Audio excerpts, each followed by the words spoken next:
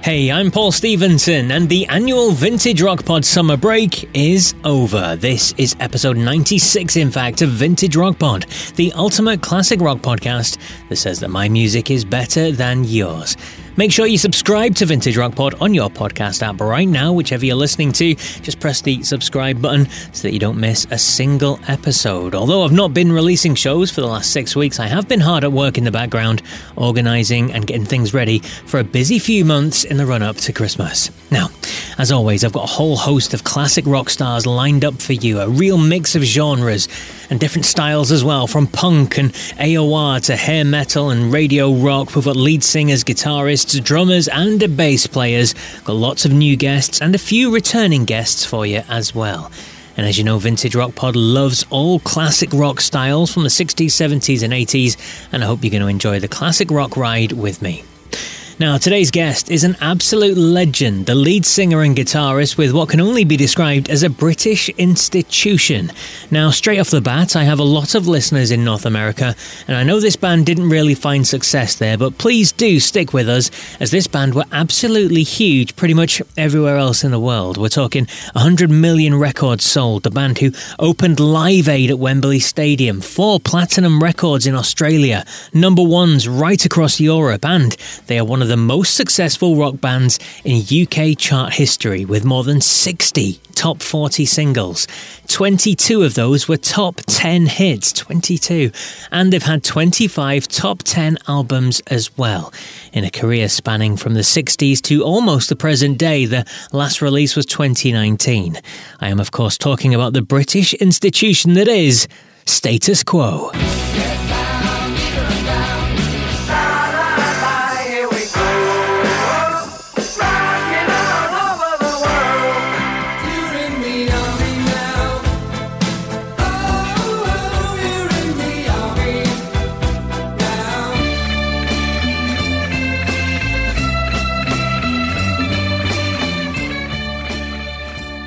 And I'm delighted to be joined by the band's lead singer, Francis Rossi. He's a real bundle of energy and certainly just says whatever he wants, that's for sure.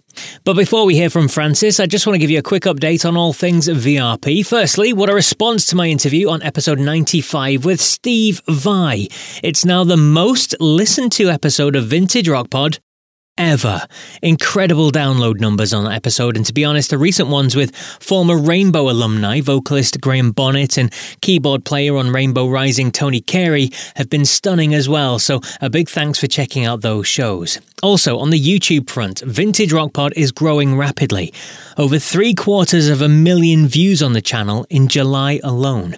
Over 2.25 million in total, 8,800 subscribers and growing. If you haven't checked it out yet, please do. There's loads of cool videos on there for you to watch. And finally, there is a way to support Vintage Rock Pod too. A few people have asked over the years how they can support me and the classic rock community that I'm trying to build. Remember, Vintage Rock Pod is just a one-man band. I do everything all by myself.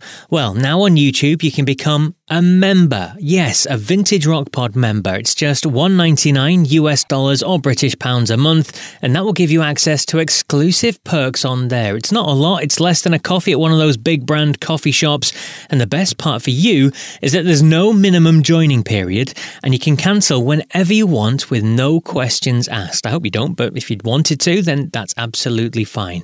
So if you've listened to Vintage Rock Pod or watched the video since its launch in October 2020, or you found the podcast along the way since then, and you'd like to help out, then please head to YouTube, search for Vintage Rock Pod, and on the channel page or underneath any of the videos on there, there's going to be a button that says join. If you click on that, within minutes, it's all going to be done, and I will be eternally grateful for your continued support. Right, let's get back to today's interview then. Francis Rossi.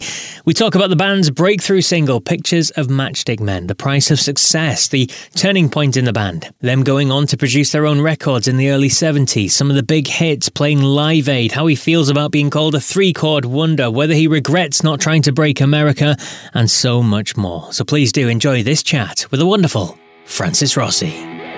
Pictures of Matchstick Men, I mean, obviously, a big song for you guys, broke you into the consciousness of people, especially here in the UK. But there's a famous story that it was written while you were on the toilet. Is that correct?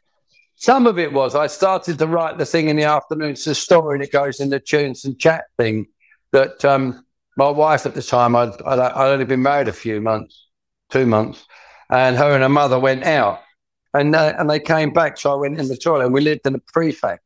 And so it's very narrow. So I ended up kind of like this trying to, and the guitar wasn't plugged in. Yeah, I kind of finished some of it in there. But it's one of those things people love to hear, you know, that he wrote in the, we're in showbiz, remember? They stretch the truth somewhat. We're worse than politics. Was it? And in terms of the riff then, the famous riff from that song, I mean, where did that come from? I was just it's interesting because that song, there's a lot of stuff in that song. I keep saying I should do the idea that I sat down trying to copy a Jimi Hendrix thing. And the whole meter of songs before that was very much like, oh, try it, doing bang, bang, bang. There were a few years of that. And then we went to tune, which Oasis did some years later again. There were lots of things that when I wrote a song later on called Roll Over, Lay Down, something in my mind was copying the riff. I had this riff or this figure, and then that became the melody. So the same thing kind of happened with Maxim. Oh, yeah. And then, so that on its own sounded a bit silly, a single ding, ding, ding, ding, ding, ding, ding, ding. So I tuned the top string down to the B string, but it's slightly out of tune, which makes that weird resonance when, you know, if you're a musician, aren't you? And when you get two strings out of there's that, and then when that's double tracked, there's this fabulous noise. It's strange that we, if you like, as musicians, want things in tune. Yeah, well, Maxim, that's how Maximin came about. We sat there that afternoon, and it was great for us initially, but then it immediately shot us in the foot. Yeah, because I remember John Peel saying to us, and a few other people said that. Oh, and I heard that. I thought, yeah, and your picture comes up in your mind, which is interesting because when you go to the Voice later on and you say you're just going to sell the Voice, you can see these people turn around and go, oh, shit, how am I going to sell that? It's show business, you know. So when people saw us, and I know John Peel saw us and went, oh, shit, that's messed with my imagey thing, whom I think I am, and so on. And so we lasted about a year with that song and then struggling to get another hit and hanging on to success. It was the dropping out of that, and somewhat thanks to Bob Young, because he pushed us to get away from our first manager, who was a lovely man, but was not at all well versed in the ways of show business, if you like, and I'm thinking about the nasty side, the cutthroat side. And so Bob encouraged us to go with Colin Johnson, who's probably the best manager we ever had. He believed in it so much and guided us a lot. He came up with album titles, covers and all sorts. So really was focused. He was probably as focused as the band. Yeah, so that Maxim meant really great, but also shot us in the foot instantly. But again, the plus from that was that we fought back, and it gave the band that galvanized, we're a team fighting the world. And then later on, success comes along, and that all dissipates somewhat. That each one of us thinks we're the reason it's successful. And that's understandable. And it gets very, very fractious when you've been together that long. And inevitably, it kind of falls apart. And that, to me, seems to be the logical progression of things. That, like I said, I got married. The others eventually got married. You become a father, you're a homeowner, and so on. You earn money. You change as you get older. If you don't, you're a dickhead. You're still the dickhead you were when you were a kid. Sorry, you didn't even ask me the second question. Not at all. That's wonderful. You mentioned that the success came, the galvanized of the band came together, and the sound forged, and it was really Pile Driver. It marked a big change in the band's career. I mean, it was the first record on a new label, the first one that you guys produced yourselves. It marked a change in the sound as well. Now, it was a real pivotal moment for you guys, wasn't it? Yeah, but the idea was that we were kind of going back to where we were in '65. In terms of the rawness, if you like, we'd adopted some sort of recording technique with the Matchstick Man thing and followed trends. And then Bob Young was instrumental, and we were all writing with him, and I got really into writing with him. And we he was keen on trying to do blues things. And I think it was my pop influence and his blues liking. He kind of taught me to like blues. I'm very much second-hand blues. I never understood where Clapton and all those guys got it from, because I didn't freaking hear it.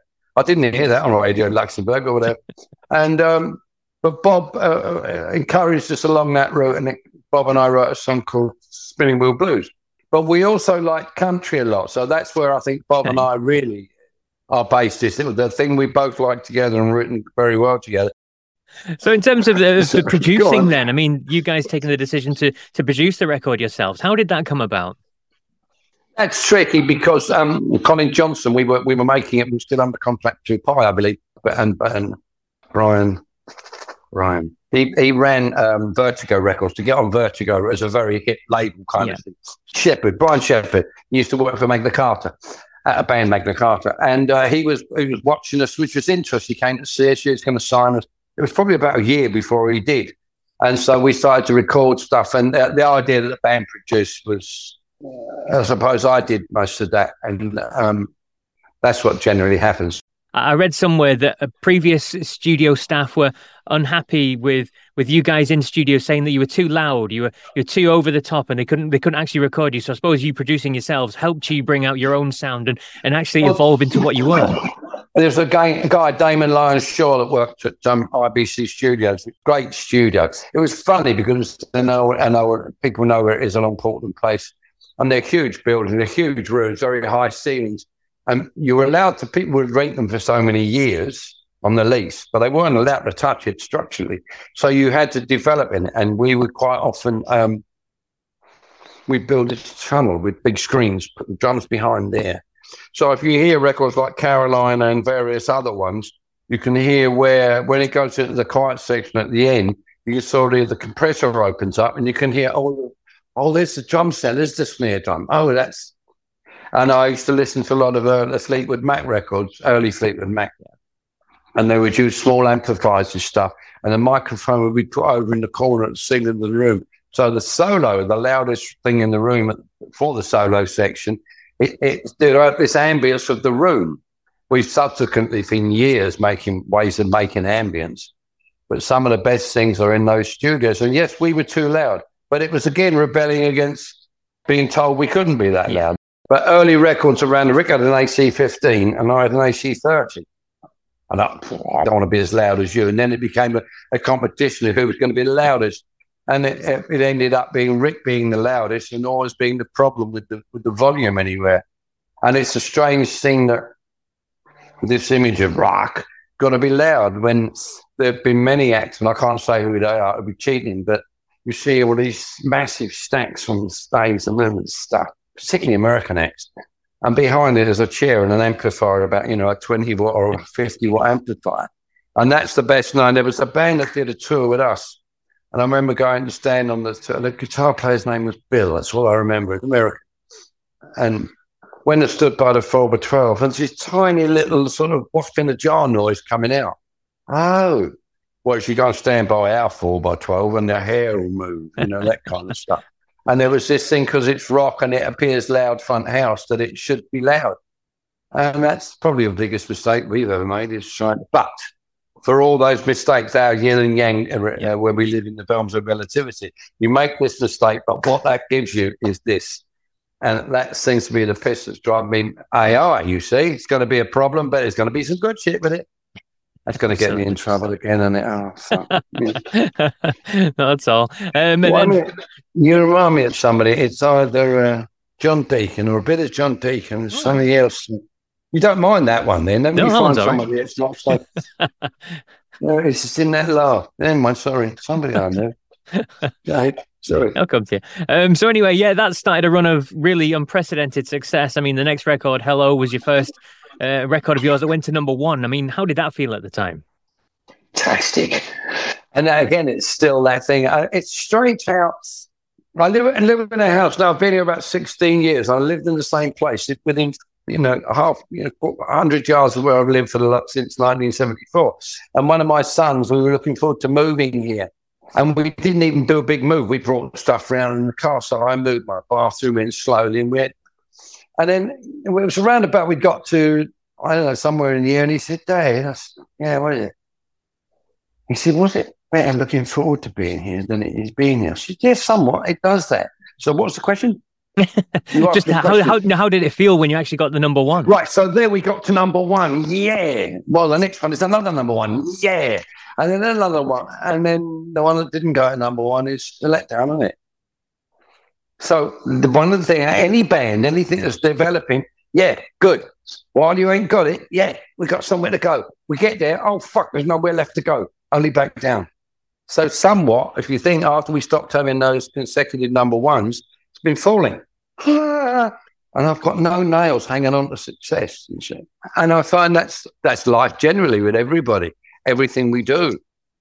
And when I see younger bands, and I've worked with a few younger bands over the years, particularly via some of my sons, and I've got some sons, they're all after emulating what we did in the 70s. They want a big deal. No, you don't. Yes, we do. No, you don't. You're going to start off getting in debt. Don't talk shit. Don't talk shit. But it's because, again, showbiz, the glorious thing that is not showbiz, or showbiz. So I find that so many acts are trying to emulate what we did through the 70s. And it's talking to somebody yesterday who realised that the amount of acts that we were all kind of muckered up and friends through the late 60s and early 70s. We would play the ground at Croydon or there's this circuit, and it'd be us, Deep Purple, Black Sabbath, Pink Floyd, Led Zeppelin, and it goes on, Free, and all these acts are also monumental success, all within the period really of 3 years, which developed through the 70s and the 80s, and subsequently most of them were enormous in America. And somebody was saying to me yesterday, will that happen again? Well, I don't suppose it can it? You are looking like John Deacon a bit. Yeah, I'll stick with that. Yeah, I'll stick with that. He was a pleasant bloke. Yeah, absolutely. Well, you mentioned there the success. I mean, you talk about being up there and the only way is to come down, but you've had more hits than any other rock band in the UK. I think it's over 60. I mean, 22 top 10 singles, 25 top 10 albums. I mean, that's incredible. You mentioned America there, but despite the success here in the UK, you never cracked America. Is that something that you regret, or do you look back on that? Now, yes, but at the time, I probably had a modicum more sense than the others that it was getting to a point where we'd made all this money and were making all this money and generating income and going to America and spending it and chasing the Yankee dollar. I remember that, chasing the Yankee dollar. Lots of acts, to their credit, hung on to it to fight and get America. If we'd have tried to stay a couple more tours there, we would be in a position now where the worst way we'd be able to do 2.5, 3 years work of playing to roughly 3,000 to 5,000 people a night and never repeating the venue. Mm-hmm. Whereas we're stuck this side. I don't mean it as a negative. It's something. Whether Rick and I would have killed ourselves or all of us have killed ourselves with drugs and indulgence, possibly. But at the time, it seemed like a sensible move.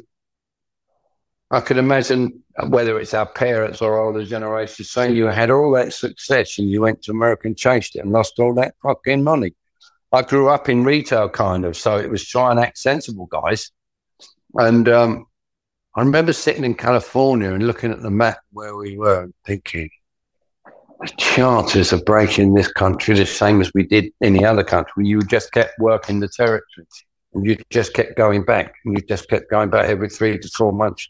Until you built it, and inevitably you kind of did. And that's the way a lot of other bands worked America. But we didn't. And so it's funny, on the Tunes and Chat tour thing I do, there's a Q&A and people say, would you do it all again? And you go, well, no, I'd rather not have left Bernadette's mother. I'd rather not have done cocaine. I'd not have done drink the cocaine. I'd rather not have done this. I'd rather not have done... I wish I'd left Sleepless Crow in the earlier period when I first wanted to leave and do stuff like that. But I wouldn't be where I am today. And it's easy, all of us say, oh, yeah, I wouldn't do that. But are you sure by not doing that, but it seems good not to do cocaine or whatever, where you'd have been, you're sure that where you'd have got to this place would be better? And we tend to assume that it would. And I no longer assume that it would, doing the Tuesday Chat tour, that I cannot believe how much I enjoy it. And I keep thinking I'd love to have done it before, but it couldn't be before. It's now. I'm very, very enthused about it now. It's just that I'm nearly 51 now. I'm getting older now. So when we talk about the success, I mean, obviously you are a British institution, but it's not just Britain. I mean, Europe, Australia had multi-platinum albums over in Australia as well. So the success was incredible. We still want more. We still want more. It never stops. It's similar human to nature. Drugs and life. Yes, human nature, actually. What do you want more? And you see so many people in showbiz that get lost.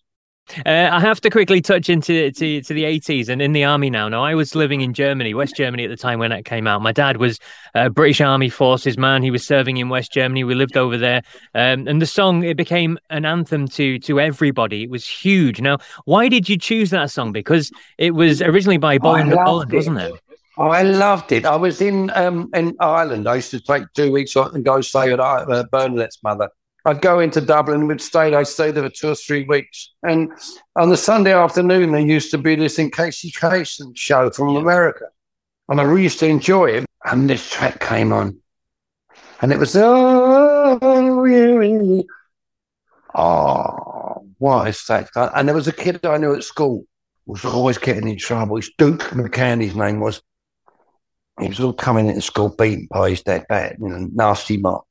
But he would get in trouble for whatever reason. And then I remember a few times he'd go out of school, he'd run out of the room, sent to the headmaster, I hate you, look, I'm going to join the army.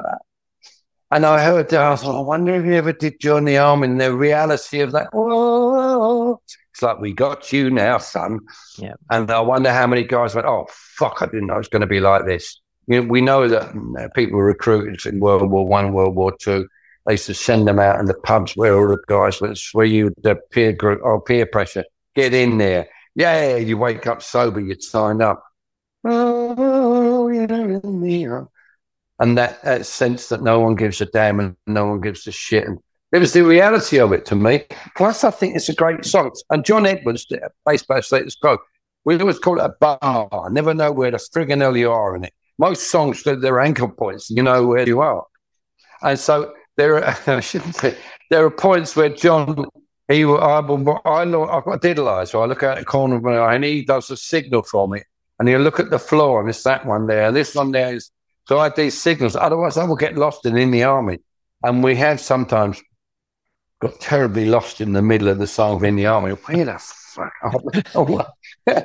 But I loved it, and I thought it was either going to be a massive, massive hit or a resounding, flop. And it was definitely not mid. And Andrew and I used to be able to sit and say we'd write something, or we'd say it's the top 5, that's the top 10. It's only top 15, that one. Which you think about, a top 15 was 250,000 singles or more. And it's just this territory, And I remember just thinking that it was a struggle to get it out. First time I wanted the band to do it, they didn't like it, didn't want to know. And it wasn't until we reformed that, and Rick said, I'll do anything you say. That was Rick when he was in trouble. And Pip Williams produced, and I think he did. It's probably one of the best records we've made. It was a record we'd made, not a recording of Status Quo. Yeah. And another one we did was when we did that covers albums, but the one we did with Pip. And it had When You Walk in the Room on it. It was a fantastic record. To be able to say that about one of your own pieces without fear of release yourself. And those 2 records, Pip Williams' production on those was impeccable. I love to say it because he used to say my tracking was impeccable. And he was a nitpicker, though. And we used to call him nitpicker, pick me a nit. But yeah, that was I just thought that song was going to be as big as it was. But again, ostracised lots of fans. We lost lots of fans on that one, as we did with Rocking All Over the World. How'd you know?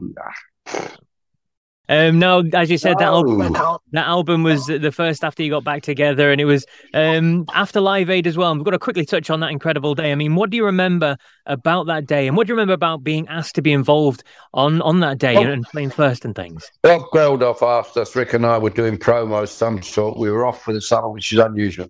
And he came in, it was the same record company. To me, it was just some upstart, some new Irish band, And he had that air of superiority. He still has that. I suppose it's the education. And he asked us, well, no, thanks. See you, Rob. I'm not interested. And we carried on, and I think we were there a week or so later or something. And he kept coming in.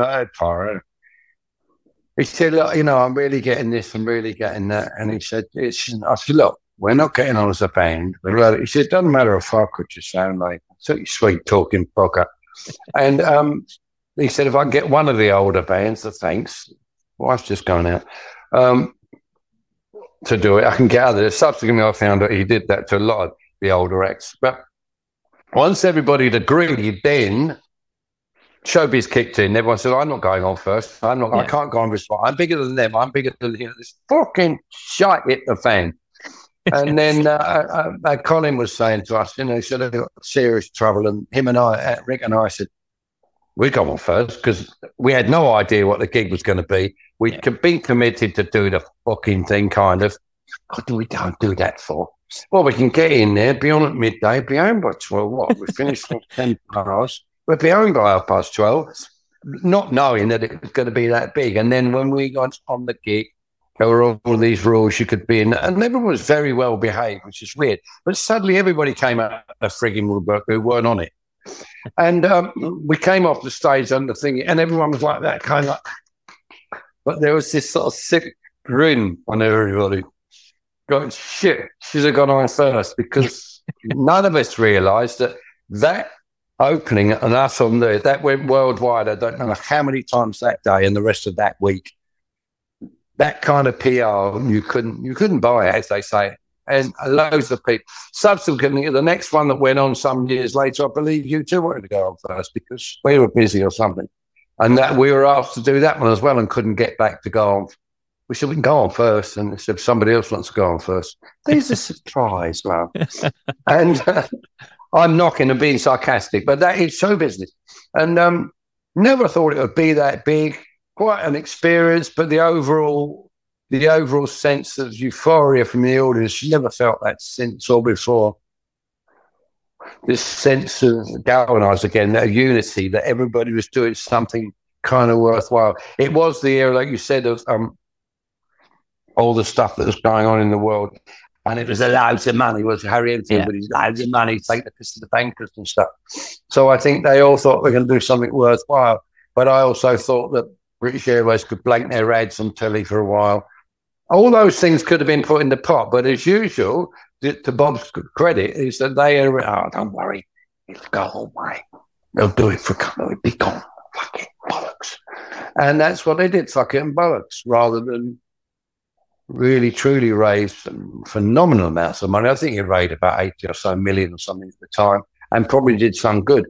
But again, if we really, really, really wanted to, we could have been hundreds of millions and everybody could have got on board. But I'm a grumpy old shit. But there you go. I just want to touch on something that often gets thrown at the band, and to get your perception on this. I mean, everyone says 3-chord wonders, and in 2007 you released an album saying it was titled "In Search of the Fourth Chord." Now, of course, yeah. Did you comedy? That's comedy. Yeah, exactly, comedy. But did it make you angry? I mean, is it because obviously that was your 20th album? It's obviously taken a long time to come to that. So, did the accusation of the 3-chord band only, did that make you angry? Did it annoy you? Times it did, at times it doesn't. At times I can be funny about it or stoical about it and philosophical about it. But I say this on the Tuesday chapter of the Tchaikovsky's Concerto #1, the main section. It's a 1-4-5 sequence. And a lot of the ones we've done have been 1-4-5 and variants on a 1-4-5. And La Donna Mobile Puma is 1-4-5. So many blues things are 1-4-5. Status Quo aren't the only ones. Chuck Berry had a career. I'm excusing it again. And I can imagine people out there going, oh, I would have loved this one if only they could have put one more chord in it. It's kind of rubbish. Most people are not really aware what a bloody chord is or how many notes it takes to change a chord. Do you like it? Yes. That's all you need to know, really, on anything. I remember being interviewed from... we were in Los Angeles for some reason. I just had a fabulous breakfast. Hash browns, I love all that shit. And I was being interviewed by this Dutch guy, and we were talking about stuff, and I was waffling on as usual. He said, yes, I like you, Francis. I only like the good music. I didn't say I only like good music. I just like the music I like. I don't know that it's good. I liked stand up in your face, didn't I? Or how much is that doggy in the window? Or There's loads of things I like. Nelly the Elephant. Oh, it can't be cool. I love it. Sorry. So we're always trying to validate our position, which I'm probably trying to do now, right? And just quickly coming towards the end then, the last record you guys brought out was 2019. That's over 50 years of releasing music. You've seen it all in that time, the record industry, the music industry. You've seen phases come and go, the height of prog and punk and glam hair metal and grunge and all that sort of stuff. What did you like and what didn't you like throughout this crazy period of music we've had? I don't know. I figure I don't like rap much because it just seems attitude in the bar. I don't necessarily like the attitude. However, I'm older, so I'm not sure. But I don't think I like thrash metal. But I reckon of all the genres of music you mentioned, if you sat here and we put them on, I would find something from nearly everything. I just like music. Therefore, I'm going to like things that people seem very, very uncool. So that's one of the greatest things I like about music is that I, like everybody else, thinks that what I like is okay and so on, or I don't like it, therefore. And it always seems something I don't like comes along and hits me in the face. Shit, I didn't want to like that. And there have been many acts over the years. I don't want to like that. I never wanted to like Paul Weller or the Jam and stuff. And we did some shows a few years ago, and I was lying on the bus in the afternoon having the bass player was doing a Jam thing. Wow, I didn't realise I wrote that many good little tracks. So sometimes it's later on you realise, yeah, that was good, man. Another one's REM. I remember seeing a promo clip and the guitar player where they were talking about the single coming along, and he said, we're really lucky because Michael's agreed to be in the video this time. Oh, you dickhead. You're trying to tell us that it's great that your singer's agreed to be in the fucking video. Go away. It's promo. However, so it shuts me down. And that's the best thing about music. I'm afraid I'm going to get you whether you like it or not. And it still gets me whether I like it or not.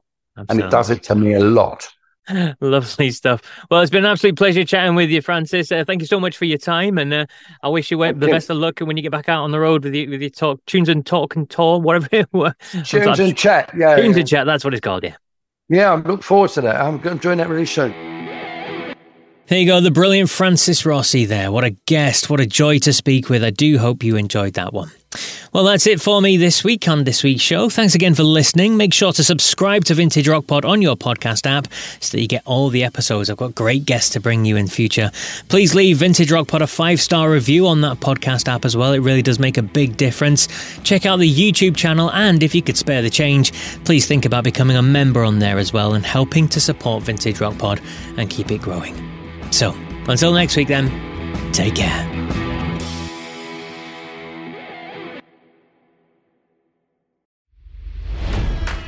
It's NFL draft season, and that means it's time to start thinking about fantasy football.